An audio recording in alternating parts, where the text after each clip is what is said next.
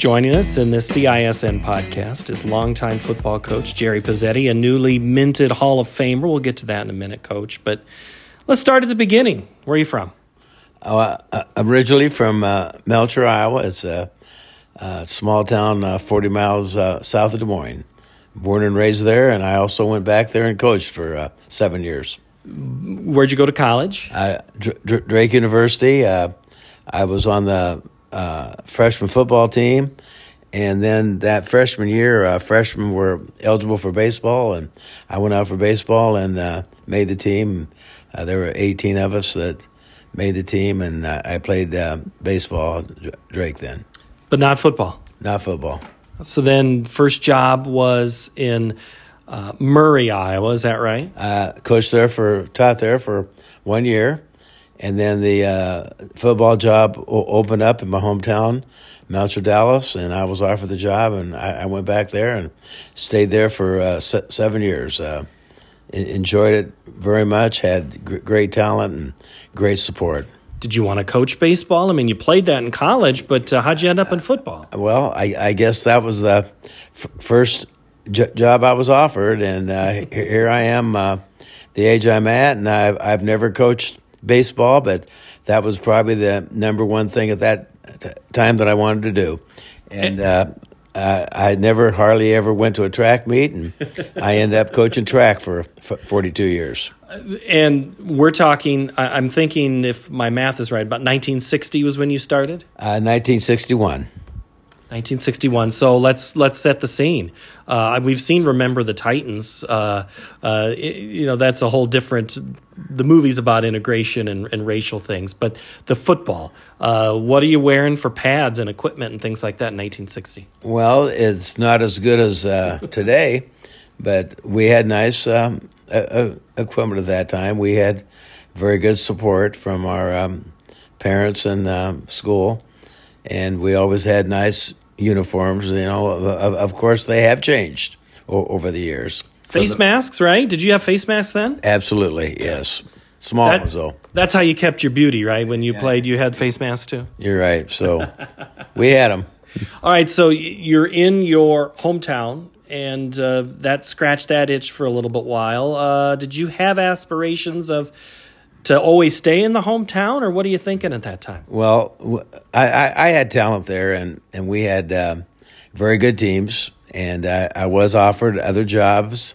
I was single at the time, and I was offered other jobs, but I had great talent. And then when I did finally leave, we did not have the playoffs of those times, and we were undefeated 3 years straight. So left a winning streak of 27-0, and that's also the year that Margaret and I got married, came to Ankeny, and started here in 1969, and been lucky enough to stay here all these years. 1969 Ankeny was probably not that different from Melcher in the sense of population as it is today. You're going from a town of, say, 2,000 to Ankeny was what, maybe 6,000, 8,000 at that time? Ankeny was 9,000 or 10,000 at that time, and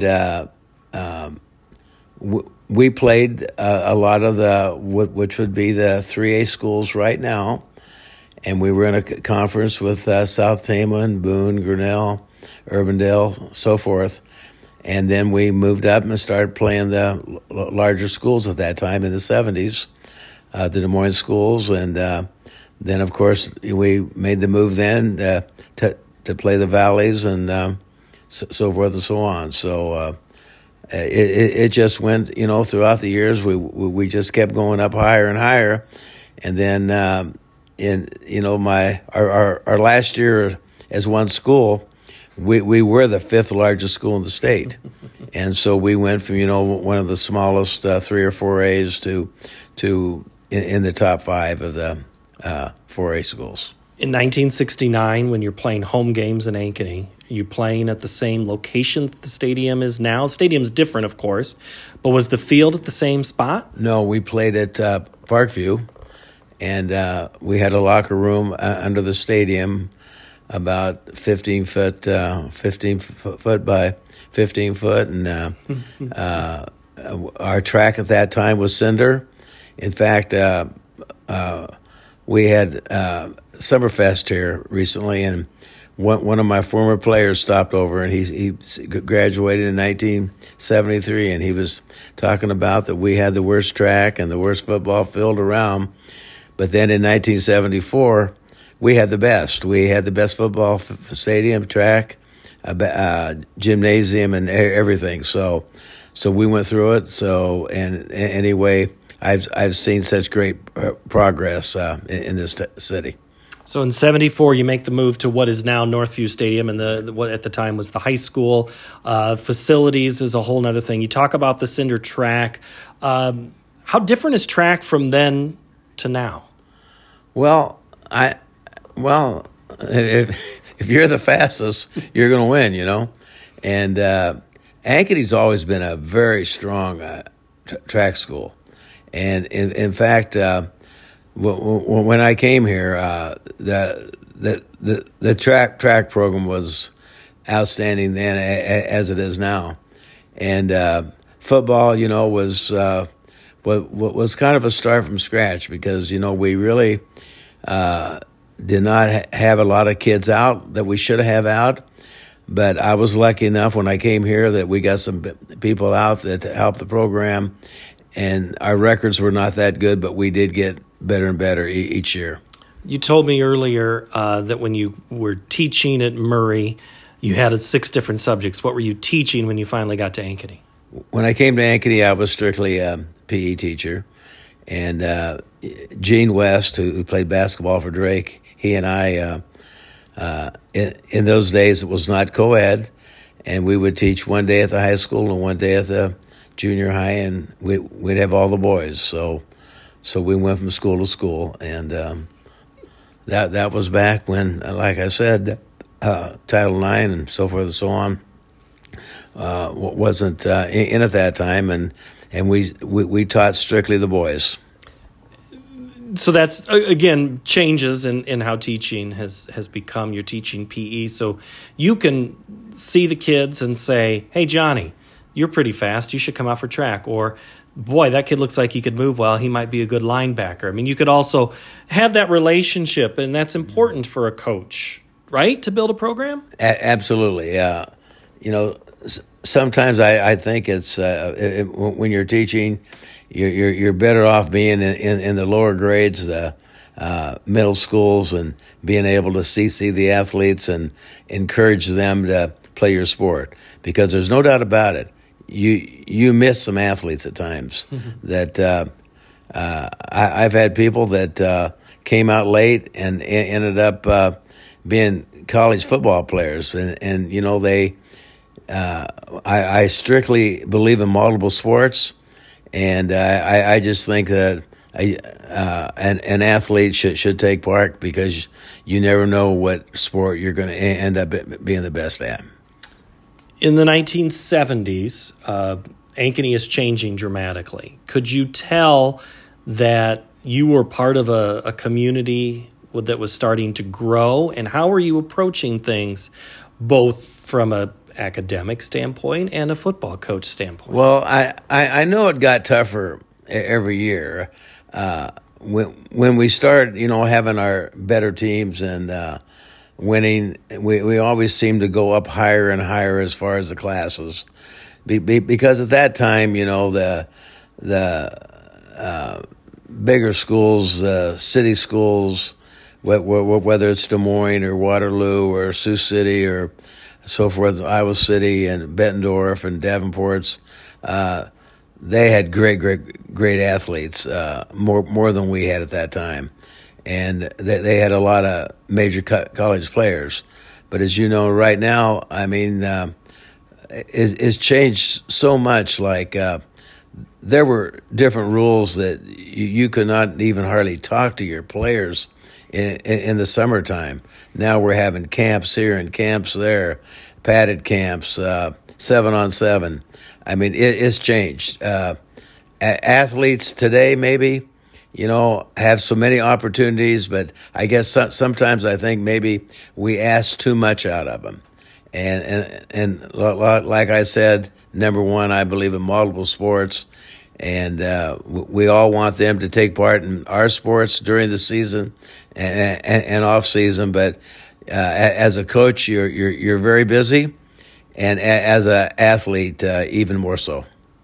We just lost a good friend, Dick Rasmussen, here recently, and Dick coached softball and he coached basketball. And you're coaching football and you're coaching track. It's hard to coach multiple sports now because of what you just said, right? Well, it's also hard to keep your staff together because you ask so much of them. Like here in the summer, we're meeting 3 times a week, whether it's 7-on-7 for football or whatever, like all schools are. And you mentioned Dick Rasmussen, what a tremendous coach he was, but even more as a person. In fact, when he was interviewing for the job, I didn't know Dick, but I was in a PE class, and he saw me, and he came down and he says, "Can I win here?" And I said, "Well, yeah, you can, but it's going to be tough." And then, boy, he put it together with some great athletes and coaching, and had tremendous success. You had some great coaches at that time here in town. Who are the ones that? Who were they, and what were some of the conversations you guys would all have? Well, Bob Sharp was the wrestling coach, Larry Ireland the basketball coach, Dick, and Mel Merkin the baseball coach. I'm sure I'm forgetting somebody, but they're the ones that had the jobs for several years, and they all had success here. And their pictures, you guys, I love going in bench warmers to see all your guys' faces up there. And I watched from afar and see these programs, and you look at them and go, "Oh, yep, Larry, boy, he sure dressed well," or something like that. You could have a good joke about that. Well, I've seen some changes over the years, the way people dress, as far as the coaches. I mean, I know the first few years I coached, I wore a sport jacket and tie, and things like that are almost unheard of anymore. What do you think was the last year you wore a tie and coat? I think it was way back at Melcher Dallas in 1969. Yeah. The 70s progress into the 80s, and then all of a sudden, everybody knows who Ankeny football is at that point. And you mentioned the staff. Your assistant staff at that point. And I know how they progressed into the 90s and into the 2000s, but did you have a pretty cohesive staff there from the 70s into the 80s? We had a great staff, and they stayed. I mean, I'm not going to mention names, but football especially, it's not one or two coaches. It takes many coaches. There's at least 44 different positions you have to coach, whether it's snapping the football, throwing the football, catching the football, blocking, and so forth and so on. So any program that is successful has a successful staff. And I've been very lucky having people that wanted to coach with us, and that's what it's all about. It's all about having the players that want to play, of course, is number one, and then the coaching staff, able to coach those people and put your team together. I'm going to keep making you pull some names here. Think of some of the players from some of these eras that you've coached. Maybe let's start pre-1990. Some of those guys, again, ones that we know. I think of a Dennis Gibson comes to mind that ends up in the NFL. But you had lots of guys. We had, I'm not going to mention because I'll forget some. And you mentioned Dennis, of course. And I'm often asked who was maybe the best player, ever. But here's Dennis. I'm going to say this about him. He played pro football for 9 or 10 years, so how can you say he's not, So very, very lucky. Different players, whether they played for Miami or Florida or Iowa U or Iowa State or UNI or whatever. Been very blessed having these type of kids, and right now our probably number one major football player is Moss at Iowa, and he comes back and he talks to our football team, and I really enjoy things like that our former players still care about the coaches that coach them, and the memories they have for playing on an Ankeny football team. Riley Moss at the University of Iowa, who you're mentioning. I also saw a picture at your camp this week, Joel Lanning. Yes. Talking. Joel was the quarterback of that team in 2015, the last year before the split. He wasn't too bad of an athlete. Maybe college didn't quite go the way he wanted, but he was the guy that maybe a last of an era, super good at multiple sports. Joe Lanning, unbelievable to think that you can play. We didn't play him defense in high school because he was throwing the ball and running the ball 50% of the time or more. But what an athlete to think that you can play major college football and play two ways. And they brought him in to run and throw the football too. It was an outstanding linebacker and outstanding young man. And we had a camp this week, and we had Joel come and speak to the team, or our younger kids, I should say. And then of course, we had Dennis Gibson speak to him too, and we're going to have Fred Jackson speak to him this week too, who outstanding player, but played for the Buffalo Bills. Lives in town now, didn't play for you. Man, I think a lot of people missed on him, but it's good to see the Division III guys getting some love in the NFL. Fred's told the stories, of course. He didn't even start in high school sometimes. And here he developed himself, and I think that's what it's all about.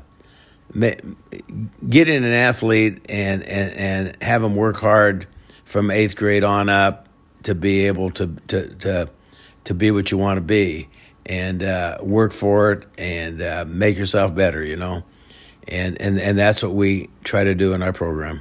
Well, and we're visiting with Jerry Pezzetti, longtime coach in Iowa, and known very well here in the community of Ankeny. Both coached the Ankeny Hawks and now the Centennial Jaguars. Before we get to the transition year, I want to go. You mentioned a player from the 70s that you had recently visited, and the camaraderie that the staff has.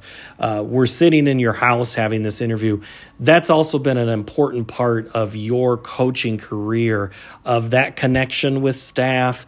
And then the players know to come around and they have to talk to coach. They want to talk to coach. What's that mean to you when someone calls you and wants to stop by and visit? Very important. It was Summerfest here recently, and I've had 4 or 5 players stop by or call and say hello. And when they tell me their ages, now I have to almost take a deep breath to think that they're in their 40s and 50s and even 60s, But like you said, it's all about your players, number one.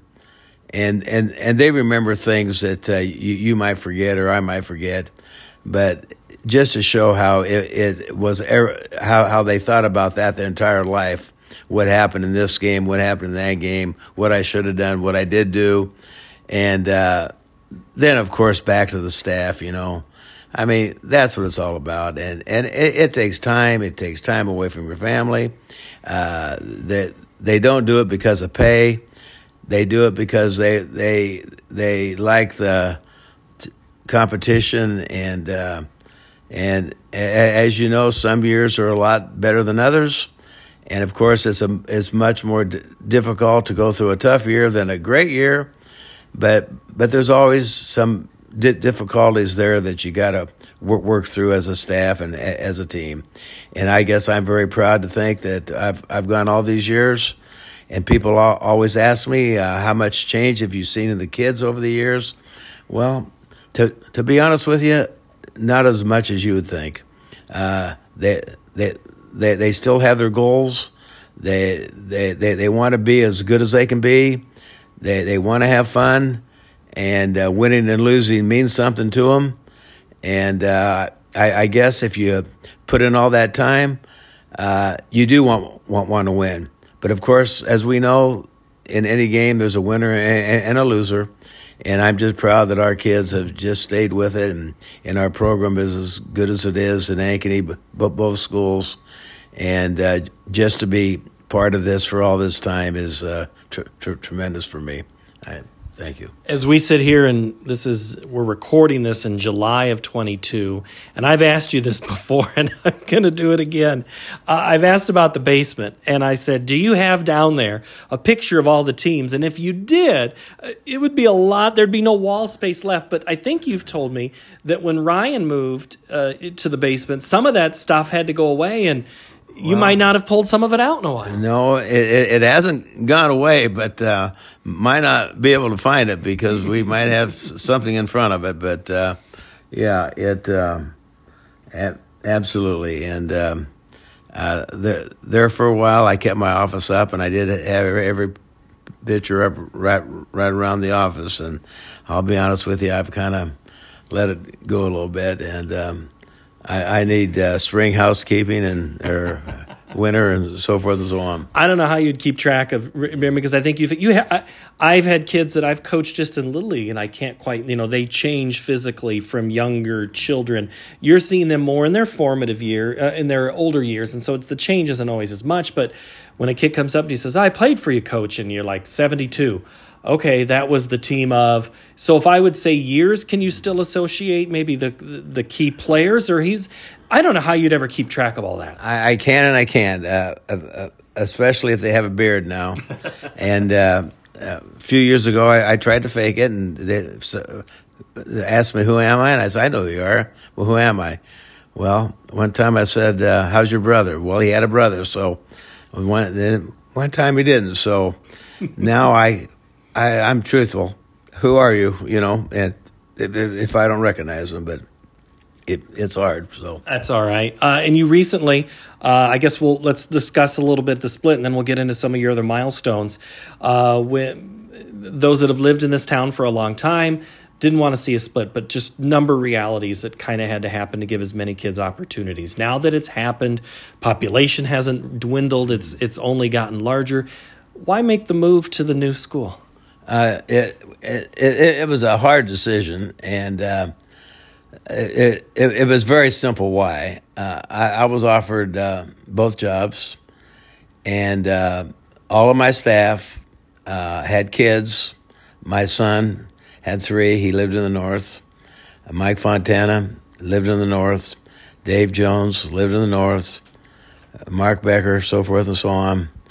And all my coaches lived in the north, so I guess if I was going to coach, I would go north, and that's why. An opportunity for a new program to start new traditions, but there's still a lot of the same old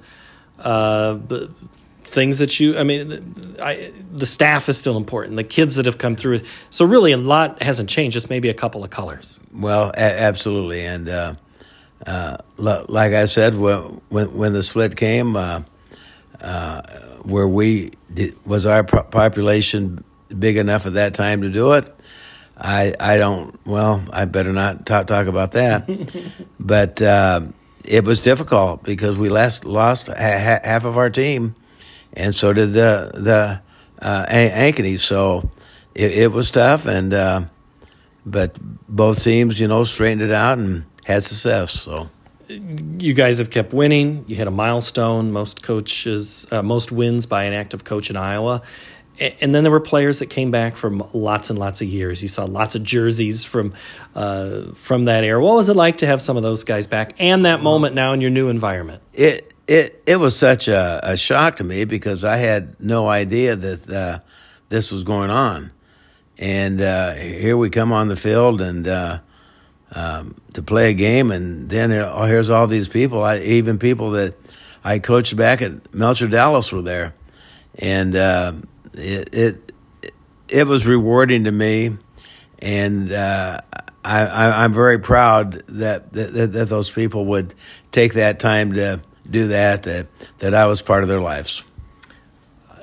When you get the call that they want to put you into a Hall of Fame for coaches, what was that moment like for you?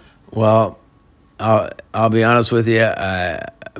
I'm very thrilled for that to happen, and I guess very proud, for it to happen. For me and my family, who has stood behind me, my wife especially, all these years, and of course, my mind is always on the next season and the next game at this time. So it is. It's about that time of year, and you are getting to coach now. Speaking of family, you and Ryan, your son, have been co-head coaches since the split has happened.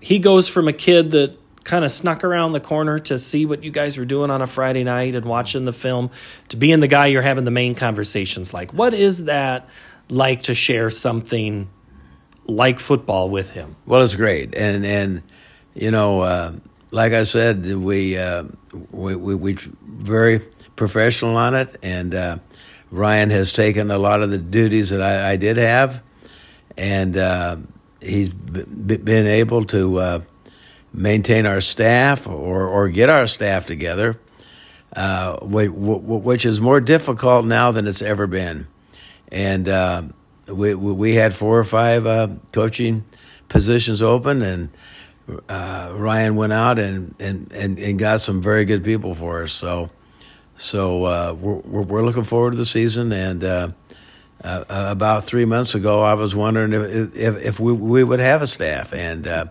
things have kind of worked out now because Ryan went out and talked to some people, and whether they're volunteer coaches or paid coaches, they all have a responsibility, and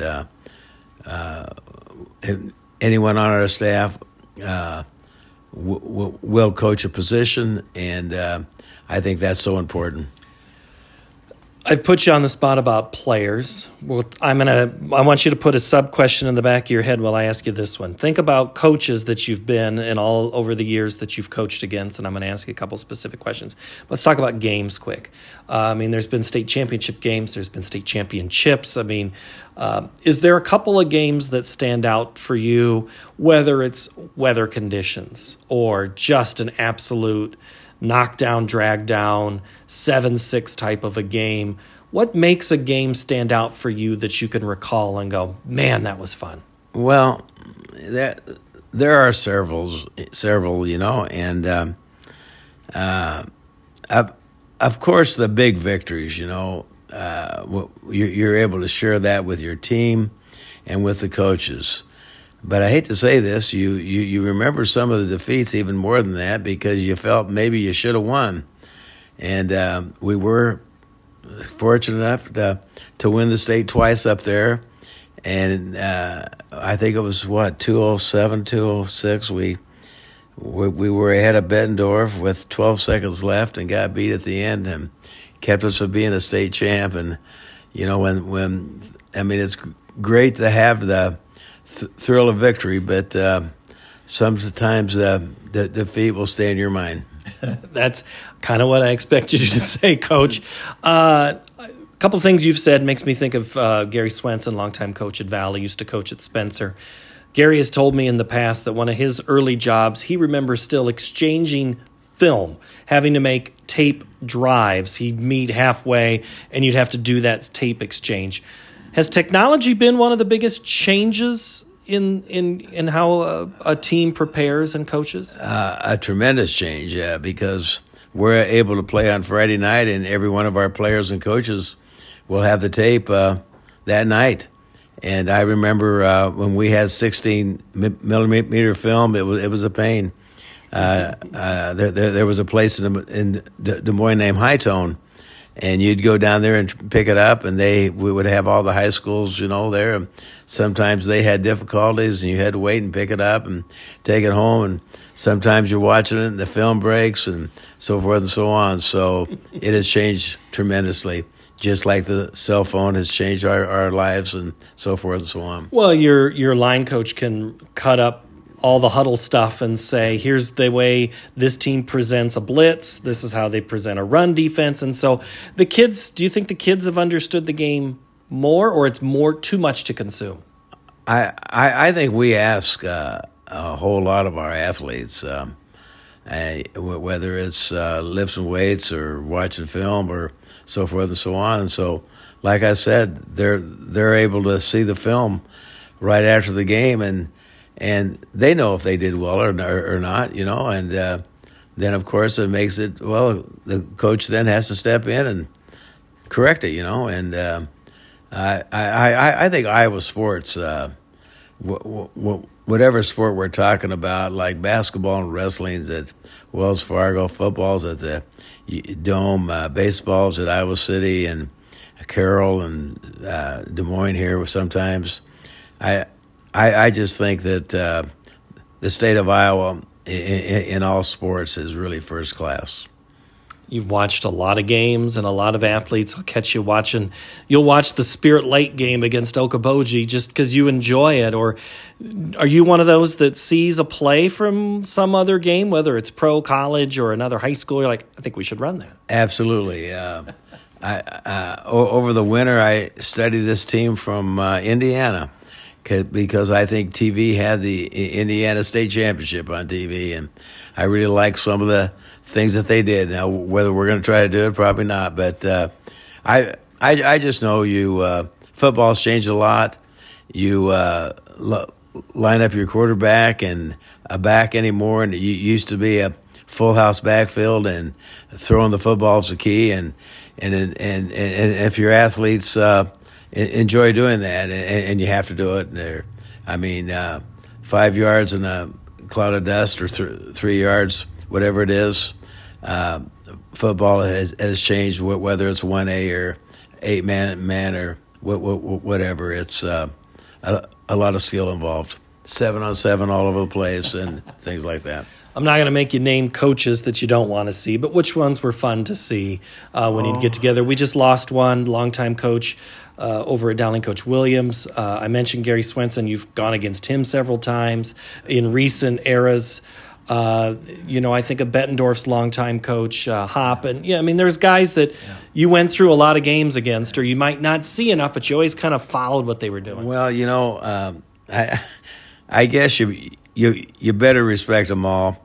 And we know that some schools have a little bit better weight programs, facilities, and athletes. And like you said, Valley is one of them, Dowling, and of course the Waukees, Ames, Ankeny. And right now this Southeast Polk thing is just unbelievable to think that they got 3 or 4 major college players, in 1 year, is unbelievable. So there are some very good coaches, and I think everyone we play, whether it's Indianola or Cedar Falls or whatever, and we play the best team in Sioux City every year, Sioux City East, and there's talent out there and some very dedicated, devoted coaches, and anybody that does this, I respect them highly. Let's close with this. As you sit here and think about all these, and I keep making you rack your brain about all these other teams, why do you keep coaching? I like the competition, and I like to have a purpose in life, and of course you do, whether you're a coach or you don't. But sometimes, we all wonder, because there are problems, and there probably isn't a day that goes by that there isn't some type of situation that you have to be concerned about. But the way I look at it, that's kind of life, and maybe if there is a situation that you can help out somebody out on, I like being involved in it. Coach, I appreciate the time. Thank you so very much. Thank you for having me. I appreciate it a lot, Paul. All right, that's Jerry Pezzetti, longtime football coach around Iowa, most recently in Ankeny and at Ankeny Centennial. I'm Paul Yeager. This has been another installment of the CISN podcast. Thanks for listening.